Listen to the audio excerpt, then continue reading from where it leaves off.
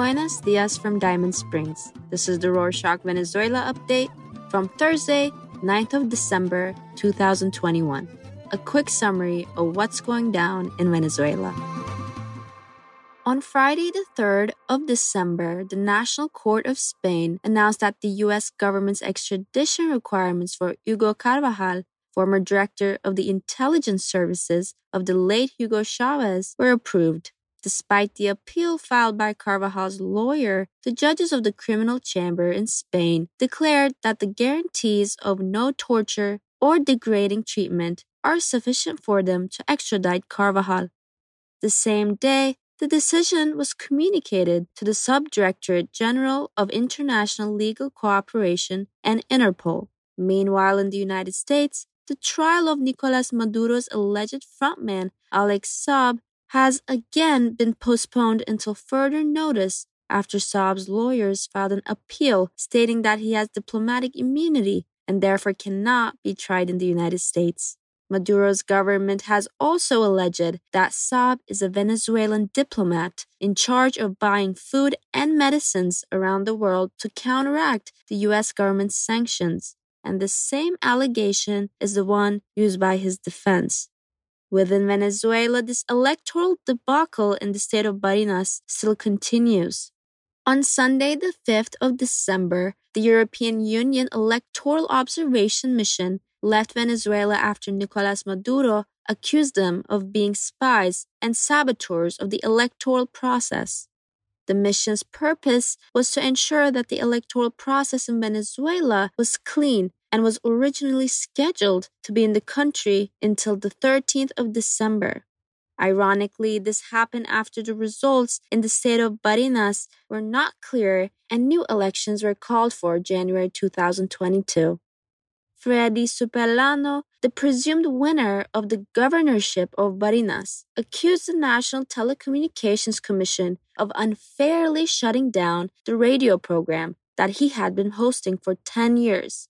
In addition, Maduro's government disqualified Aurora Silva de Superlano, Freddy Superlano's wife, from running for governor of the state. In the midst of this commotion, director of the National Electoral Center, Enrique Marquez, pointed out that this recent wave of disqualifications, which has not only affected Superlano's wife, but also several opposition candidates, undermines democracy and generates suspicions about the reliability of the electoral system. In the midst of the disqualifications, Jorge Arreaza, former chancellor of Venezuela and son-in-law of the late Hugo Chavez, presented himself as a candidate for the governorship of Barinas, despite not residing in the state. Several opposition candidates who wanted to run for the next elections on the 9th of January weren't allowed to present themselves as candidates because they weren't residents. In fact, only Claudio Fermin and Sergio Garrido have been able to present themselves as opposition candidates for the elections for the governor of Barinas. In Zulia State, where Manuel Rosales, the opposition candidate, won the elections, the government of Nicolas Maduro stripped the regional government of control over airports and tolls throughout the state. This measure is not only an aggravation to the governor's authority, but also limits the economy of the governor's office, since one of its sources of income is the collection of taxes at airports and tolls. Near Caracas, in the state of Carabobo, Governor Rafael Lavaca erected a statue of himself, which was met with mockery and scorn on social media. Lavaca is known for his eccentricities, as he uses the prefix Dracu to name any of his plans or products like the Dracu Signal or the Dracu Margarine. With his new statue, social media accused him of using his governor figure as some kind of self-proclaimed hero, and many people questioned the real authority of the governor. On Sunday, the 4th, Julio Borges, Guaido's Foreign Affairs Commissioner in Bogota, resigned from his position. In addition to this, Borges urged to dissolve the figure of the interim government. Guaido's interim government was created on the 5th of January 2019 and has been the one in charge of managing Venezuelan assets abroad. Julio Borges assured that its function has been disfigured and it is no longer a tool to dissolve the dictatorship of Nicolas Maduro. In international news, the most recent report of the Food and Agriculture Organization of the United Nations announced that due to the pandemic, food insecurity in Latin America has increased. Venezuela has been declared as the country with the second highest prevalence of hunger and lack of conditions, surpassed only by Haiti.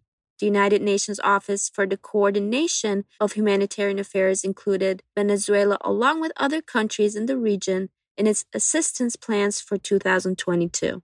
These plans have a budget of more than $1.5 billion to meet the different humanitarian needs affecting the different countries. On Monday, 6th of December, the General Assembly of the United Nations recognized the credentials of the member countries, including those requested by the Maduro government. However, Colombia, speaking on behalf of 14 countries, pointed out that this does not mean that it recognizes Nicolás Maduro as the legitimate president of Venezuela or any of its representatives. Now, let's talk about the economy. Economic relations between Iran and Venezuela remain strong. During December, Venezuela will receive a fourth ship of condensate, a substance used to dilute the extra heavy oil extracted in the country. As a consequence, Venezuela will be able to continue exporting oil to other nations in spite of the U.S. sanctions. It has also been surprising that at present, the Venezuelan government has paid its debts to its international suppliers with U.S. dollars. For years, U.S. government sanctions prohibited the Venezuelan government from making payments in U.S. dollars, so they were handled in different currencies, such as rubles and euros. However, in recent weeks, it has been reported that companies such as PDVSA have reported payments in dollars. Reuters news agency requested statements from the U.S. Treasury Department, but they declined to comment. Despite the economic improvement and the deceleration of the hyperinflation in the country, Venezuela remains one of the most expensive countries to live in and the one with the worst minimum wage in the region. In recent analysis, the average minimum income in Latin America was reported to be around $350. However, in Venezuela, the official salary is 10 bolívares digitales, the equivalent of a little more than $2 per day. This same gap is reflected in the remuneration of university professors, whose salaries in Latin America vary greatly from country to country.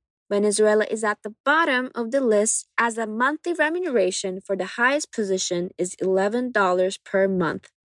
And now let's talk about Venezuelan soccer. After Pekerman was appointed as the new head coach of the Venezuelan national soccer team, the news of his salary raised many concerns. Although the figure is not official, it is said that his salary could be around $4 million per year. Since in its previous position as head coach of the Colombian national soccer team, his fees exceeded $3 million per year. Since Venezuela is a country in economic crisis, it is still not clear who or what entities will pay the salary of the new technical director. Jorge Jimenez, the president of the Venezuelan Soccer Federation, assured that the federation will be audited by 3 international companies to prevent any type of criminal act from occurring with respect to the money managed there. And to close this edition, we have beautiful news. Luis Peña, a Venezuelan migrant in Brazil and a specialist in the manufacture of agricultural machinery, has developed a machine that can plant a tree every 2 seconds, which will greatly accelerate the reforestation and planting processes in different areas of Brazil. Excellent work, Luis. That's it for this week. Thanks for joining us. Subscribe to our show in your favorite podcast listening app to be updated weekly about the big stuff going down in Venezuela. Let us know your thoughts and ideas by emailing us at venezuela@rorschach.com or follow us on Instagram at Rorschach Venezuela and Twitter at RorschachV. Hasta la próxima!